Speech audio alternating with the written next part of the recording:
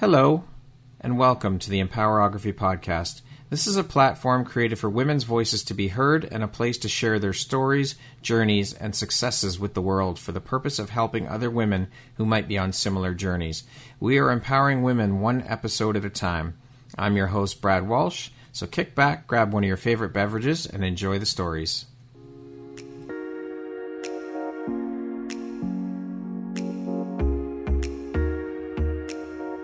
If you're looking for jewelry that makes an impact on your self-care routine and your style, Empowerography would love to offer you a discount code to one of our exclusive partners, Quartz and Canary Jewelry and Wellness Company. Please use code EMPOWER15 to receive 15% off upon checkout at www.quartzandcanary.com. Quartz and Canary is truly the place where spirituality meets style. Hello there, Brad Walsh here, your host of the Empowerography Podcast. Today, my guest is Kasha Shivak. She is the owner and founder of 401 Gold Inc. How are you doing today, Kasha? I'm doing fabulous. Thank you for asking. Excellent. I'm so happy to have you here. Thank you for taking and making the time to be here today and share a bit about your story and your journey with us here on the Empowerography Podcast. I'm honored to have you here as a member of the Empowerography community. I appreciate you. Thank you, Brad. I really appreciate what you're doing, and I'm really excited about what you're bringing forward and the platform that you're building. So I'm really honored to be here today. Well, thank you. So let's jump in, Kasha. So as mentioned, you are the owner and founder of 401 Gold Inc. You started and previously owned a Montessori school called Inspiration Montessori. You hold a degree in CFR, Childhood and Family Relations, and a degree in psychology. What were you doing for a living before you decided to open your own Montessori school? Well, I started life running. I didn't walk. I just started running. So I was literally finishing up my Montessori teaching degree and just loading up my gun, ready to start, shooting at the world. And that's what I was doing. So what inspired you to open the Montessori school, and how did that opportunity all come about for you? So because I was doing a double degree at Western, I had to juggle a lot of different courses. And one of them was political science and another one was education. And marrying the two, I had to go look at alternative teaching methods. And I went to a Montessori school to observe. Okay. That day changed the entire course of my life. I knew leaving that Montessori school that I did not want to teach in an institutionalized system. Period. I wanted to teach the whole child and to create an environment for children and not like come into your classroom, sit down, listen to me because you're an empty vessel. More of, hey, what interests you and how can we bring that forward? So when I left that Montessori school, I changed my whole path. I was going to law school. I was studying to do my LSATs. I actually did my LSATs. I got in. So I got into law school, but I didn't get into teachers college, which was a blessing in disguise because I wasn't meant to go to teachers college. I was meant to go to Montessori teachers college.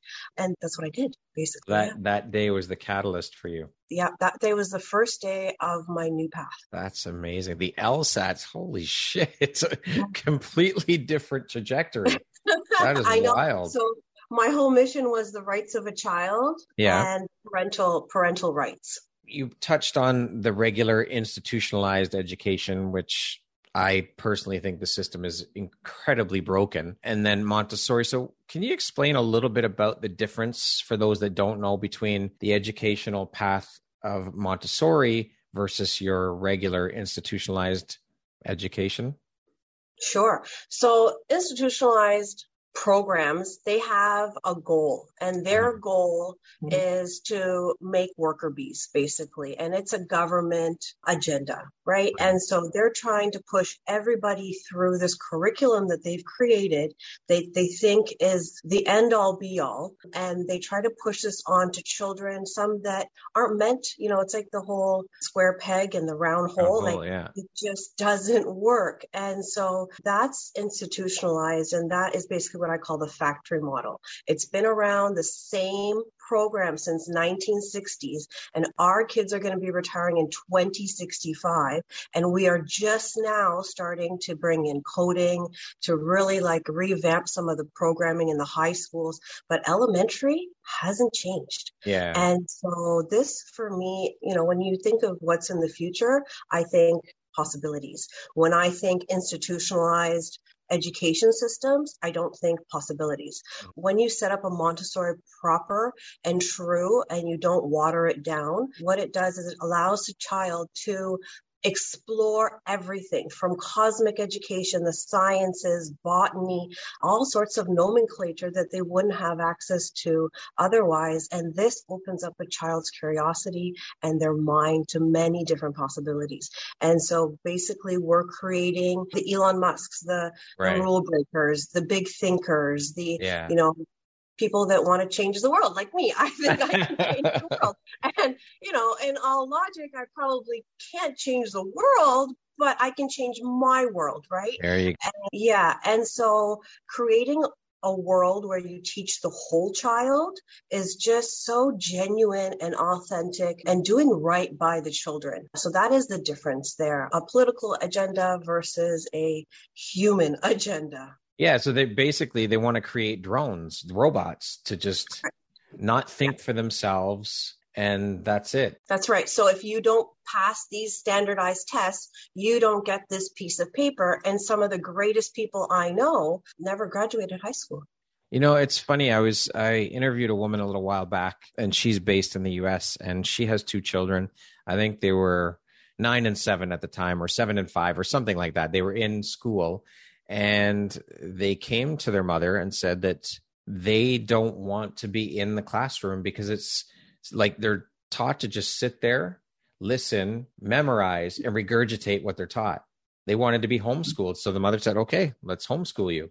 And that was that. Yeah. But the fact that a 7-year-old had the foresight to see what was going on is just incredible to me. I love that. I think it's amazing. Sorry, you're bringing tears to my eyes, but when you try to explain that to people that don't understand, and what I used to do is I used to invite parents to sit on that stool like I did and just observe the classroom, because you just don't get it.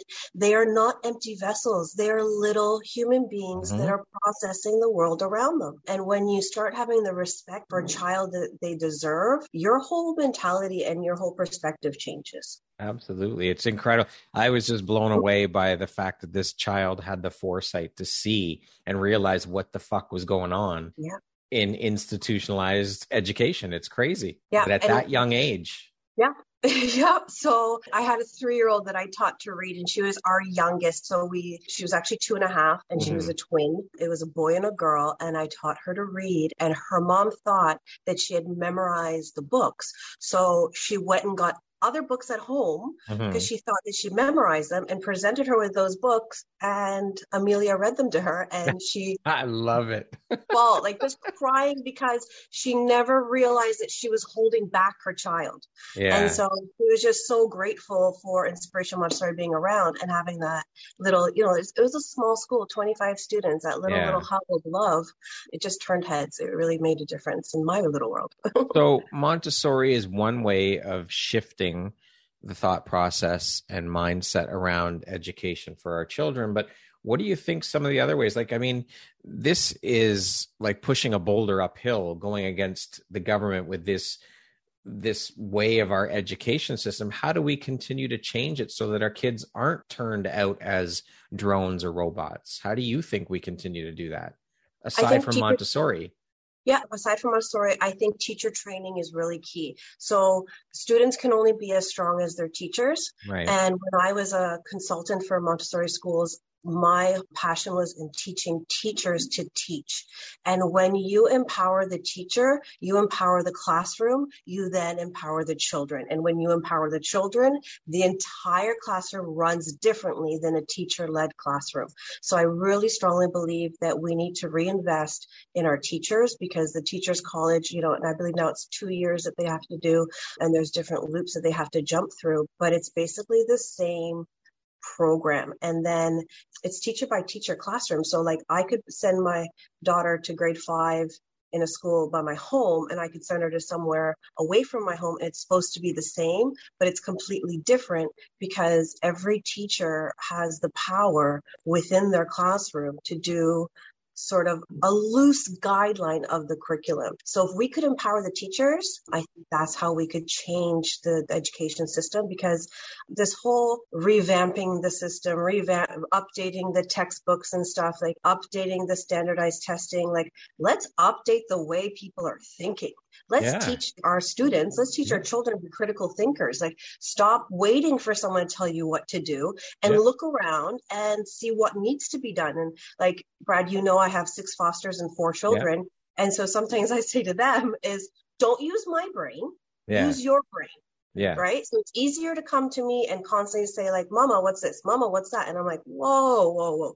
You can answer these yourself. Let's walk through the process, you know, and that's empowering children. That's how you do it. If you constantly answer them and don't let them find the answer for themselves, then you're actually hindering and taking away their power. Well, I mean, when I was growing up a kid in school, if I asked my parents, there's the books, figure it out, go and read about it, learn about it. Back then, get the encyclopedias, go through the encyclopedia. Britannica. Yeah. Get the Britannica out. Yeah, exactly. Figure it out. I'm not going to give you the answers. That's not what I'm here for. If you need help or guidance, sure, but I'm not giving you the answers. And I think we also need to change. I think the curriculum needs to change as well. Teach these kids things that they can use in life, right? I mean, half the stuff these kids are learning in the traditional educational system, they're never going to use again. Teach them shit. Teach them how to manage money.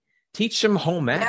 Teach them shop. Teach them auto shop. All of that stuff. Hands-on skills that they can use in life that will help them later on. Yeah, teach them to cook. Nobody told me as an adult that I have to make dinner for myself every day. Why did no one tell me this when I was younger? I would have prepared. Teach them about banking. Teach them all that stuff. Yeah, the banking is a perfect example. As you know, I run a lead generation company for the States, and it's in the financial services. When you see the situation of some of our neighbors, our fellow Americans, it's dire, and they're taking out loans that are hundreds of percentage interest that you never get out of. And I've spoken to this about to a friend of mine, and he is teaching newcomers about finances. And this sort of came out, and I said, well, why don't we teach and reach out to children and teach them how to do finances? And I bet you some of the kids could teach us some things too. Yeah, exactly. Kasha, I want to get a little bit more in depth and into your personal story. I know through previous conversation that you've got quite the personal struggle and story, one hell of a story, which has led you on quite the journey through life. Can you share a bit about your personal journey? Sure. It is one hell of a story. Every time I tell someone, I'm told to write a book, but I feel like it's such a common story. Like there's so many of us that, you know, have a very colorful story. And so I guess my story started when I was 24, and it was unveiled to me because I was pregnant and my family was very religious. I had to get married. I needed my original birth certificate.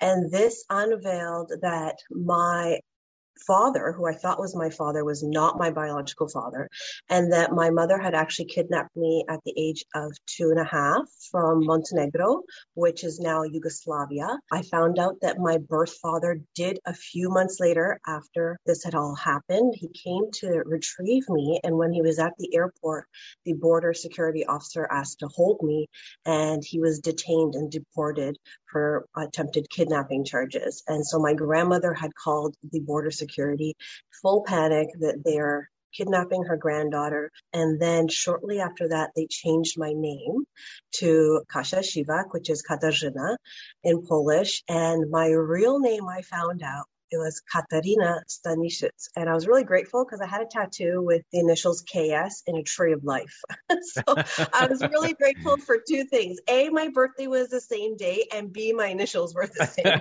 And so, you know, the simple things. My dad, let's call him my stepdad. So my stepdad canceled 2 appointments, and it was like tick-tock. I needed to get the paperwork in. We were going to St. Lucia to the Sandals to get married, and they needed this paperwork. And he had canceled twice. And so I just drove over to my mom's and said, what's going on? I need to know now. And that's how that came about. So I called up my stepdad and I just sang, I just called to say I love you. Because I couldn't imagine how difficult it must have been for him and the shame that he felt because the entire family had lied to me. So my Yeah. entire life, I believed that this man was my dad. And you gotta remember, my mom's blonde, blue-eyed. My sister is blonde, blue-eyed. My brother is blonde, hazel-eyed. And my dad was dark with dark eyes. My Yeah. step and so I always was drawn to his side of the family. And so when I was 19, I even went over to Europe, had to do the Love Parade, and I had to find my family roots. And meanwhile, I was looking through my stepdad's family roots, Right. unknown, right? So that sort of shook everything up. And then I got on a plane, went to St. Lucia, got married, got on a plane, and came back to Montreal. So I got on in Toronto and I got off in Montreal. And when I got off in Montreal, pregnant as pregnant could be, I mean, I gained 86 pounds and I was round. I found myself alone. I didn't speak French. I didn't understand that there was such a battle between the French and the English. I had never felt so second class citizen in my life. Montessori, there wasn't a Montessori teachers college there. The Montessoris there were watered down. They weren't authentic. I wanted to open up my Montessori school, and a year and a half into my marriage, I'm ready to enter the workforce. And my husband at the time says, why aren't you happy? You have everything. Just stay home and be happy. And it was then I knew that I wasn't with the right person. I had done a Yummy Mommy photo shoot to sort of get his attention. And I started the photo shoot with the excuse of him and his birthday in mind. And that photo shoot actually made me realize and tap into cash and like say, hey girl, where are ya? Yeah. You're not staying home and making babies and going to be under this Excel spreadsheet thumb of a life. And like, you got to remember, I was working 4 jobs, putting myself through a double degree, like hustling in Toronto, like no one's seen. We bought our first little place, what is now Liberty Village. I find out he put everything under his name. I wasn't even on the mortgage. Like it just mind blown, right? And so I find myself in Montreal. I have no family. I have no friends. I don't speak the language. I go into every interview with my tail between my legs. I have tons of experience and I can't find a Montessori job. I could find an assistant teacher's job. And so I took it. And I took the bus every day to work because he wouldn't let me have the car. And that battle just became really evident of what I didn't sign up for. I didn't sign up. And so I decided to leave, and my mom didn't agree because he didn't drink and he wasn't a gambler and he didn't abuse me, she said. But what she didn't understand was it was financial abuse. It was a psychological abuse. And so control. Right. But to explain that to an Eastern European mom who's very old school, she drove down from Toronto and tried to intervene, and I just wouldn't have it. And so I moved out, and she said, if you do this, you're doing this alone. And I did it alone to the point where I ended up homeless, living out of my car, and then going to court to fight my ex-husband for custody, well, shared custody. So we had shared custody, and he was going for majority custody based on Francophone rights because I had Chloe at the Montreal Jewish. And it was a nightmare. It was an absolute nightmare. And I had to make ends meet. I've always been an open-minded person. And because of my history and because of my family dynamics, I truly have no judgment. I just have a lot of love and no judgment. So a friend of mine called me up from Toronto, and it was the whole foot fetish scene, and said, do you want to buy a client list and start the foot fetish scene in Montreal? And I said, what's it about? And then he told me what it's about. I said, okay. I had $450, which is what my list cost me. And that was a whole other world that I entered, and started running foot fetish private parties, which would make about 6,000 every 8 to 10 weeks, and organize 10 ladies and have all these private members come in. A lot of rules. Everything was ran like a fine ship, right? And so with this hustle and then this struggle that I was going through, I started taking independent contracts, and that just opened up my mind to business. So I love education, love being a teacher. It didn't pay my bills. I couldn't make ends meet. I didn't have, any health care, dental care, anything like that. And so I had to come out of this bankruptcy, this consolidation that I'd signed. And so I didn't have any credit. And this is what I had to do to get by. And so I was taking these independent contracts. And I came across a gentleman who was sort of in the same situation as me, from Australia through Florida, met a Montreal woman, and in a battle of custody for his daughter. And he needed customer relationship management software processes and so forth. And that's what I did. So I did all of the relation management for him. And then that's how Liquid Webmasters and me kind of coming into Liquid Webmasters as a partnership began. And Liquid Webmasters was basically building your business on the internet. So internet business developers. So everything that has to do with the internet, we did. Back in 2009, 2010, SEO, SEM that is so common now was not common then. And the people that I was introduced to were all the pioneers of ad tech and, the VPs of Yahoo and Bing. And it was, looking back now, it was amazing, like mind-boggling of the people that I crossed. So now ad tech is a huge conference, huge ordeal. It's global. And I'm tired. I'm tired of building other people's dreams, right? So when you go to build a website, yes, you can go to Wix. Yes, you can go and plug in all these wonderful things, but you don't own it. So I build custom websites, or we build custom websites, which are WordPress websites.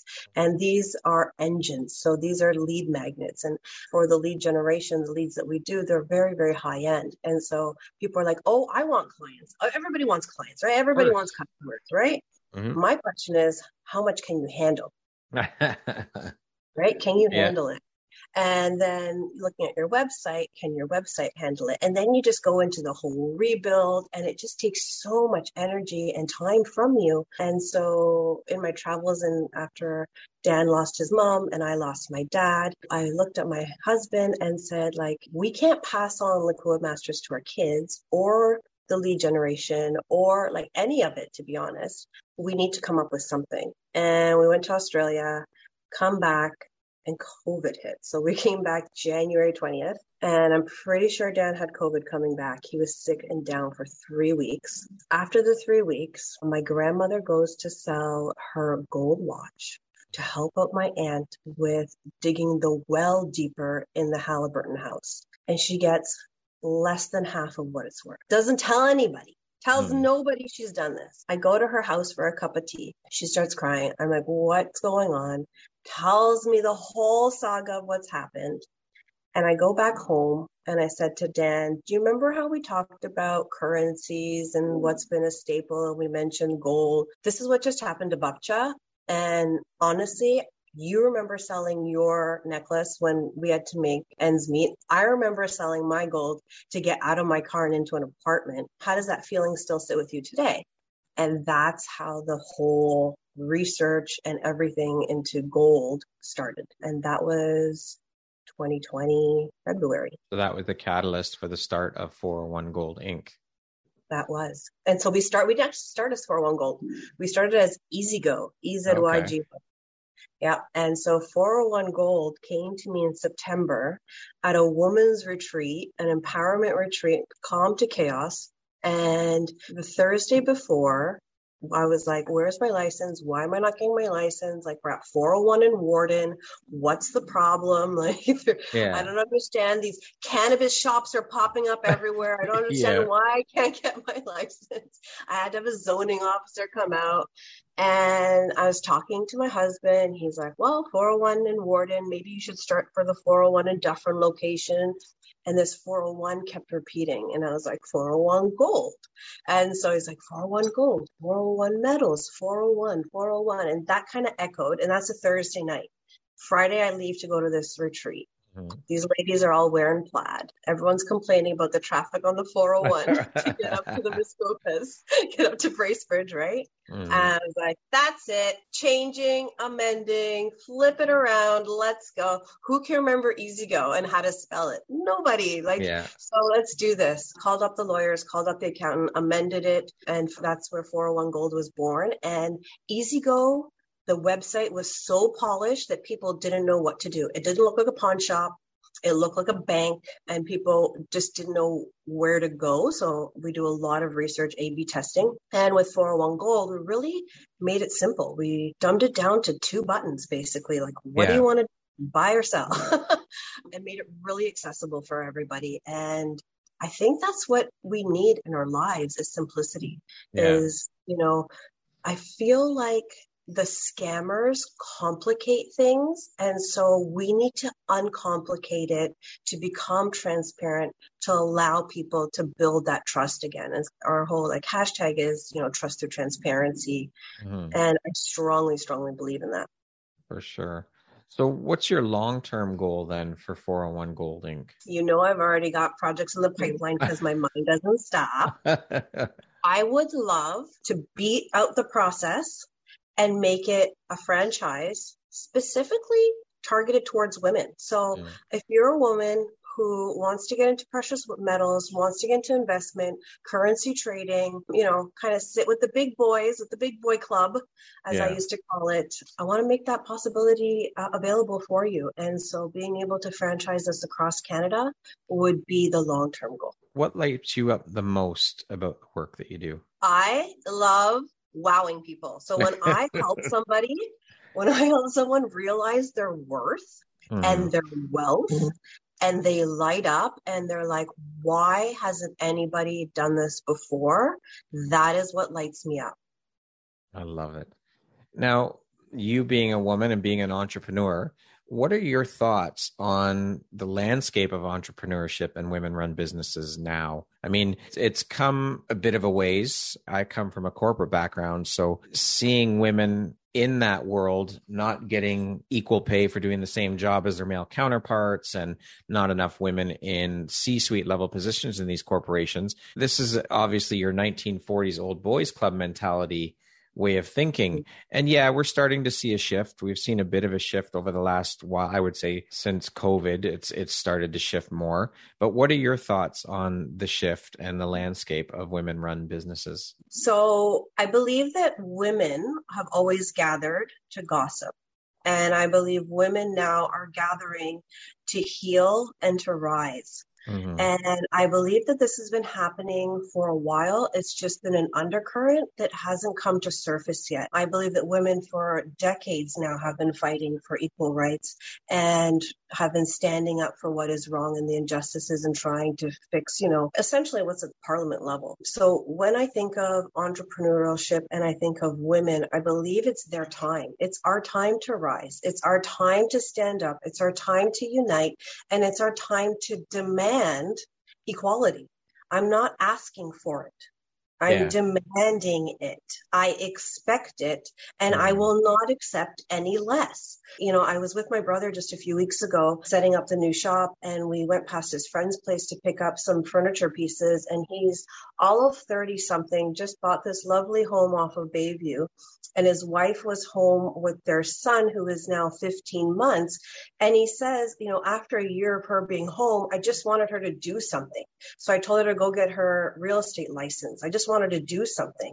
I turned around to him and said, she is doing something. She's doing something that you could never do. She has created a human being and is raising them to be a global citizen. She is doing something. And I turn around and I turn back around and they're 30 something. Okay. 31 to be exact.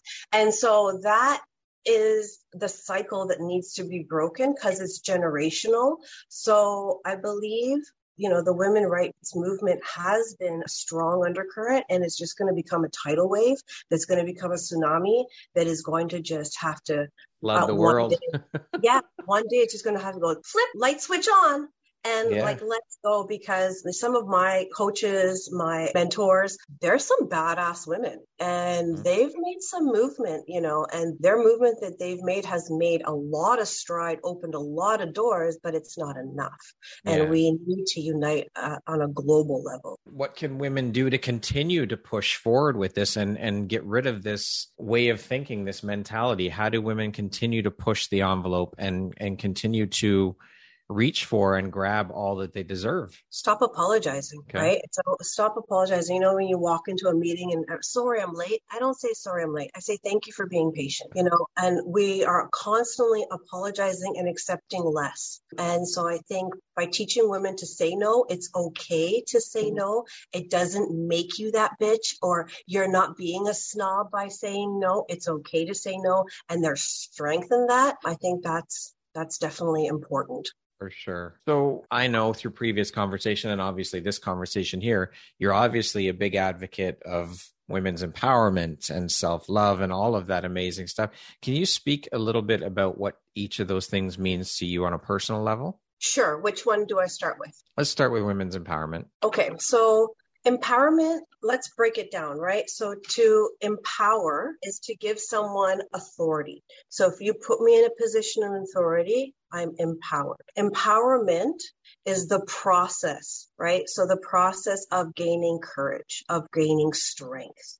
And so there's different types of empowerment. There's social empowerment, educational empowerment, economical, political, psychological. When you take these 5 realms and like the whole child, you empower the whole being, that in itself becomes power, which becomes change. Kasha, speaking of empowerment, how do you define that word? What does that word mean to you? Just empowerment, not women's empowerment, but just the word empowerment. What does that personally mean to you? How would you define it? For me, it means giving the authority. So it's like giving you the right to love yourself, giving you the right to know that you're worthy, and allowing you to say no. So just it's authority of giving you power, basically, is how I would define it, right? And what do I see as power? Power is control. So if I'm able to take control of my life, if I'm able to take control of my actions, my thoughts, my decisions, then I can, gain that confidence, gain that strength, and stand up on my own 2 feet and yell at the top of the mountain. Beautiful. I love it. What do you think your unique skill set or superpower is that's helped you become successful? So I am brutally honest. I don't know if it's helped me or harmed me, but I'm also very empathetic. So I have a big heart, but I've learned that my kindness is not my weakness. So in that, there's power. Speaking of the word successful, what does that word success mean to you? How do you define that word? Success is happiness. Plain and simple. Plain and simple. If you have found happiness, if you are happy of where you are and what you are doing, that is success. If you are unhappy, if you go look in the mirror and you go check in with Peggy and Peggy is not happy, Peggy needs to change something. Yeah, very true. Right? Yeah, for sure. What would you say is one of the most important things you've learned in your life? And what was your life like before learning it? And what was your life like after learning it? Your perception is your reality. If you change your perception, you change your reality. I wish my parents were immigrants. Very deep people, but simple people. I wish I had that higher being that spoke to my inner child, because I strongly, strongly feel that. What would you say is one of the best pieces of advice you've ever received? The best piece of advice I ever received was on my first wedding, my first marriage. Lionel Richie did a concert for us the night before, and we had the radio station from Toronto there. And one of the wives, she told me, in life, you're going to fall in and out of love many a times. The most important thing is to never fall out of love at the same time. The best thing to do is to help your partner when they're at their low. Don't go down to their low with them, and vice versa. And I've carried that through. Very wise. Kasha, what is your personal motto? Live life to its fullest. So carpe diem. Right? For sure. We only get one go around at this life, so you might as well make the best of it. And I know people say that often, but I don't think people realize until COVID hit. Your friend calls you up and is like, hey, come on down to the bar. I'm tired. I'll come next time. Well, you know what? That next time didn't come. That's right. Absolutely. You're right. There's a lot of people who talk about living that way and preach about living that way, but they don't truly live that way. They just talk about it. Yeah, I'm impromptu. I am the impromptu queen. Like I always have flip-flops, bathers, sunglasses in my trunk. You never know when an impromptu spa might come about or something, like Yeah. you got to be ready. And prepared. Good stuff. I love it. Kasha, who in your life has had the biggest impact on you and why? I have thought about this a few times actually recently. I don't think it's one person. I Okay. think it's many people over the course of time. And if there were two people that, keep looping back, it was my high school English teacher, Jeannie Parkin, and the Visser family. Her name is Shelley Visser. She was my boyfriend's mom. I dated a guy for 2.5 years named Jamie Visser. And it's like from when I was 16 to 18, and it was a very pivotal time in my life. These women were very strong and they spoke to me. Like they didn't speak at me, they spoke to me. And so they helped me with my application to Western because I went right into a program, the CFR program, which was under high demand then. It was a brand new program. So I had to write an essay, and my English teacher always said I'd be a grade 4 elementary school teacher. And I always told her that I want to be a lawyer because I got to change the world. I got to protect kids and I got to change the world. And lo and behold, I love teaching grade 2, 3, 4 and grade 1, 2, 3, 4. That is those are my golden opportunities. So these two women were really pivotal. And I also had a neighbor across the street. Her name was Diana McNeil. She taught me to read. So in grade 3, English is my third language. I was behind. They were going to fail me. And she took me under her wing and taught me to read. And had this woman not done that, I don't know where I would be today.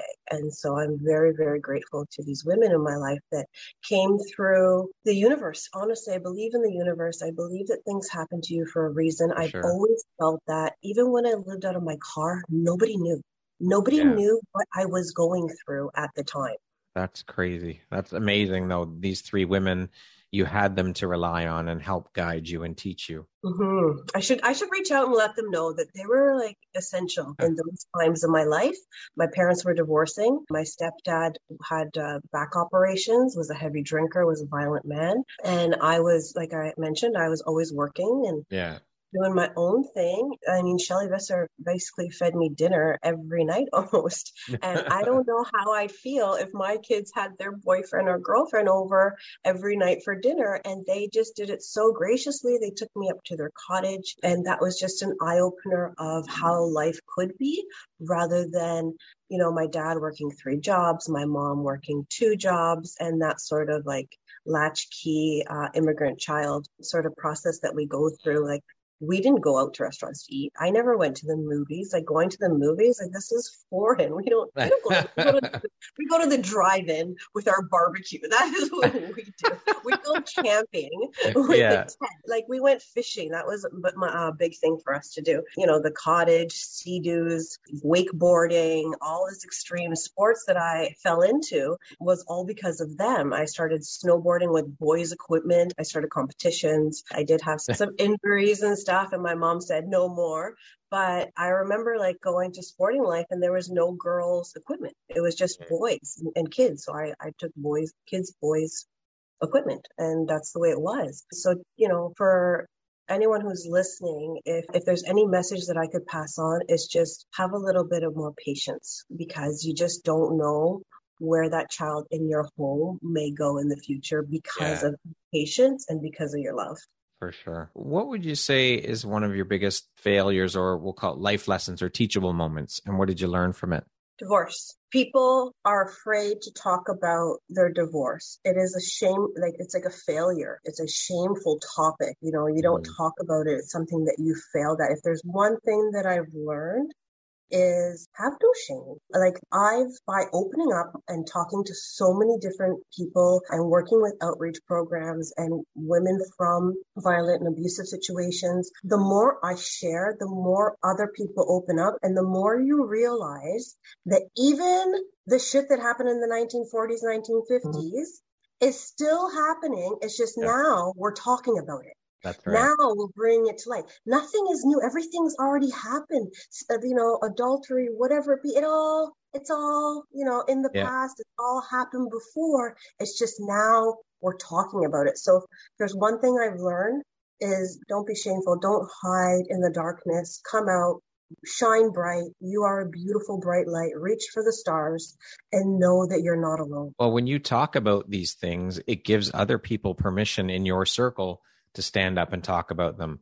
And community is formed and healing starts and all of that comes along with that, having the courage to stand up and talk about it and not be ashamed of things like that. Yeah, exactly. I mean, when I shared how I got scammed on the gold, when people started opening up and telling me all their various stories, some of them honestly brought me to tears. Like, you're already going in feeling horrible because you're in a difficult situation. Yeah. And then you leave feeling even worse.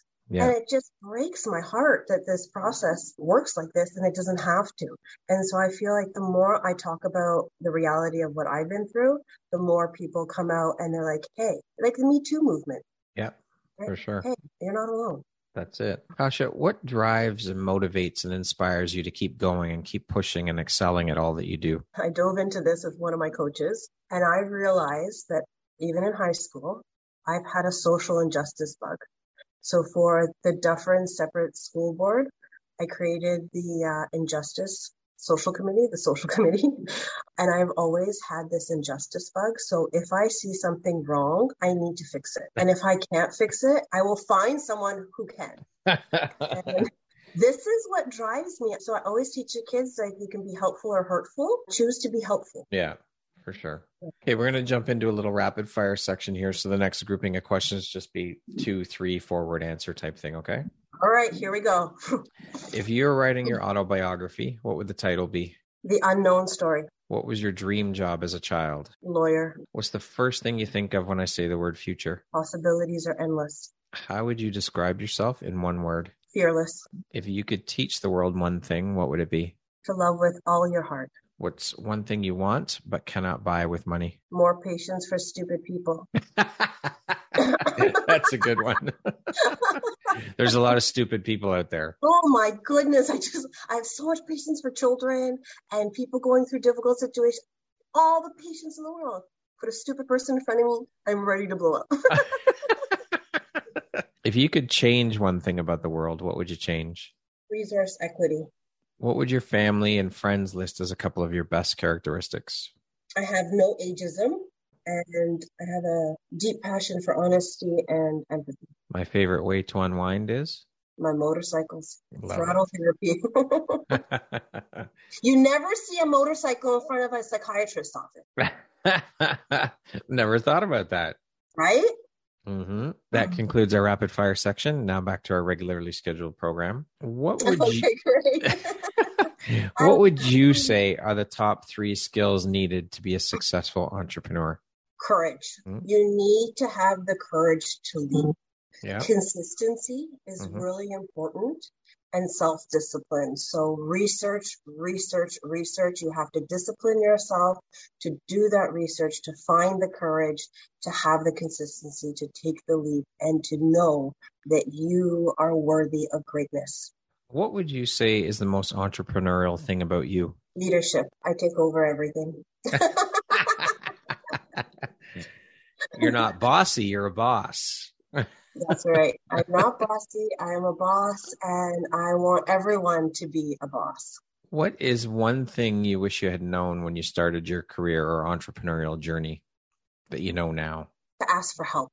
That's a big one. A lot of people struggle with that, whether it's pride or fear for being rejected or whatever the case may be. That's a huge struggle for a lot of people asking for help. But I've found in my journey that more often than not, people are more than willing to help you. All you have to do is ask. I mean, they can't read minds. They don't know you need the help. So open your mouth and ask for it. And honestly, when you think about it, the worst they can say is, no, I can't help you. That's right. That's right. And even just having the permission to ask away. Yeah. And if they say no, you find someone that will say yes. Right. Yeah. I don't accept no as an answer. So there you go. Keep going. Yeah. There you go. It's so true. What would you say is an unexpected blessing or occurrence in your life that you're grateful for? I have ADHD. Back in the day, I was always on my report cards, you would say, you know, Kasha is a creative person. Kasha is, unleashed sort of thing. Or I wish that would have been recognized. And then I also don't wish it was really recognized because then I would have been put on drugs to try to manage it. And Right. now we know better, or so we should know better. Yes. This is a gift. And so I'm grateful for it. I manage it, Hmm. but it also, I tell people about it because like some people are like, why is she so weird sometimes? And I'm like, because I'm like a squirrel, squirrel, squirrel, Yeah. squirrel. And I'm, like I have a tattoo on the back of my neck that says keep up for a reason. It's because I am like in sixth gear all the time looking for seventh. And so sometimes it's just thank you for being patient with me. Thank you for understanding that you got to bring me back to the question because I can go, in left field in the fast Yeah. lane.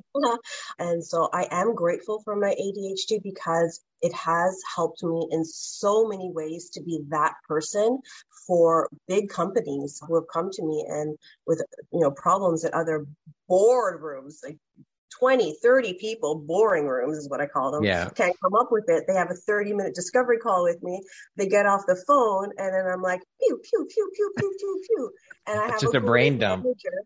Yeah, it is. I call it verbal diarrhea. Yeah. So Daniel, who is my dream maker, is able to manage that and then, package it into a nice little corporate package and then bill them for it. So I'm really Beautiful. grateful for it because the way that I see things, I see solutions. I don't see problems. Love it. That's a great way to look at things. Yeah. What do you do to keep yourself inspired every day and inspire others? Okay. So this is a little bit crazy, but I do one kind thing a day to pay forward to a stranger, like just complete strangers. I try to find every day one thing that I can do to either put a smile on someone's face, to like make their day. So like today, 2 people received $20 gift certificates from Tim Hortons that I just happened to carry around in my back pocket Love it. because they were just love. And I just love their energy. And I went to my car, dropped off my Tim Hortons, and they were, in line waiting for their stuff. And I just, gifted them that. That's and their beautiful. faces just light up under their mask. Their eyes light up. And I know that they'll pay it forward. And so if everybody every day could do one time, even complimenting someone. Like Yeah. if I see someone and I like something, I will go out of my way and tell them, hey, those are great boots. I Yeah. really like your hair. I don't know what it is, but you're glowing today and I really like your energy. Like I have no fear that way of the complete But you strangers. can make someone's day completely. You can turn their whole day around by doing something simple as that. Yeah, if I'm on my Harley and there's kids and stuff, I'll pull up beside them, vroom, vroom, give them a little wave. Their face light up, they're waving like spastic. And, and that might inspire them to get on a bike one day and enjoy that freedom and feel that power, Yeah. Beautiful. I love that. Love it. We need more kindness in the world. That's for sure. We sure and do. It really doesn't take much to be kind to another person. As you said, even just something as simple as a compliment, even a smile. Let somebody in when there's traffic down Warden at 401. Let them in. There you go. I'm learning this new church of mine over here. It's a little congested. Like people, the horns go off. Oh, yeah. Yeah. All gonna get on. Don't worry, If you had the opportunity to sit down and have a 1-hour conversation with one woman, any woman in the world, who would it be and why? It would be Maria Montessori because she sat at the round table with the great thinkers, Alexander Graham Bell was a huge influence in her bringing the whole program to America. She brought abstract ideas into concrete materials. And I would love to know what her thoughts are, because remember, she's over 100 years ago. So 100 years ago, she created this fabulous program that we can use today to create our minds for tomorrow. What would she create today with all the digital tools and everything that we have access to? What would Maria Montessori come up with today? What does the best version of you look like, Kasha, when you close your eyes and imagine it? I imagine myself as I am now. Love that answer. Beautiful. If you could go back and give your younger self one piece of advice, what would that piece of advice be? You are worthy of greatness. That's an important one. That whole worthy thing, factor, knowing your worth, knowing that you deserve everything you get. And you don't ask for it. Yeah. You demand. There you go. Yeah. Lastly, Kasha, if you were to deliver your last 30-second speech to the world, what would that last 30 seconds sound like? What would you say? What would you tell people? You have two choices in your life, to be helpful or hurtful. I don't control your choices, only you do. Which one are you going to choose? If 5 years, if it won't matter, then you let it go. Carry kindness in your heart, patience wherever you can, reach for the stars, and know that you are worthy of shining. So shine on. Is that 30 seconds? It's beautiful. I love it. I love it. That so resonates.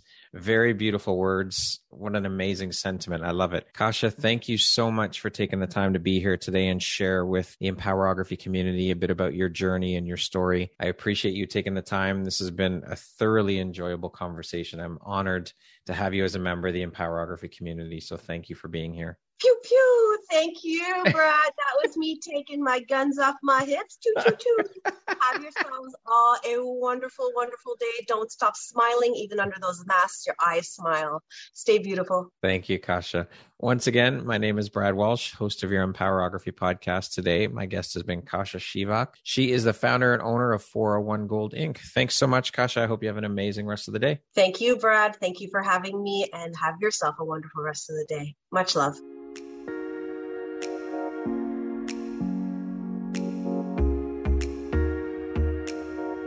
Thank you very much for listening to this podcast. If you haven't yet, please be sure to subscribe, rate, review, and share with all your friends. You can find me at viseuphoria.ca and follow me on Instagram at Empowerography Podcast and on Facebook at Empowerography. Please join me next time for another inspirational story from yet another amazing woman.